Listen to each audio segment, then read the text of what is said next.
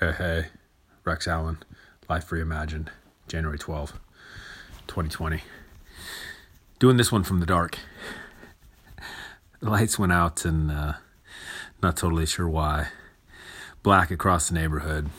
And easy to, of course, stop and give thanks for light and for energy and for all that goes into it. But, where I'm kind of taking Life Reimagined today is thinking about a couple comments that came out of my younger son's mouth when he saw it get dark. He immediately got a couple fear responses on things he thought he saw outside. Is it possible that somebody is booby trapping our house because they want to come in and harm us?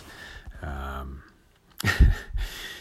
whole host of possibilities. And, of course, some of it comes from movies and shows and stories and things that he's heard. But it just made the simple concept for me tonight is our mind has, or at least my mind has the ability to do a lot of good things for me, but it also has the ability to tell stories that don't exist. And some of those stories are scary. Relationships, finances, peace or war, failures or not, perceived failures. My mind can get in my way so often, and now all of a sudden I notice I'm telling a story that actually doesn't even exist.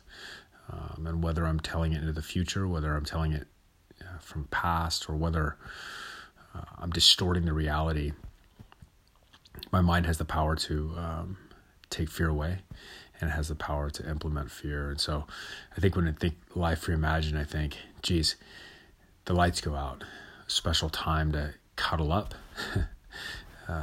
with the kiddos, a special time to get close, a special time to appreciate and be thankful, and a special time to have one another and not be alone. And so I do this one from the dark. I appreciate the dark, and in that darkness, in a life reimagined, there can be light. Thanks for joining me as always. Onwards and upwards. Until next time.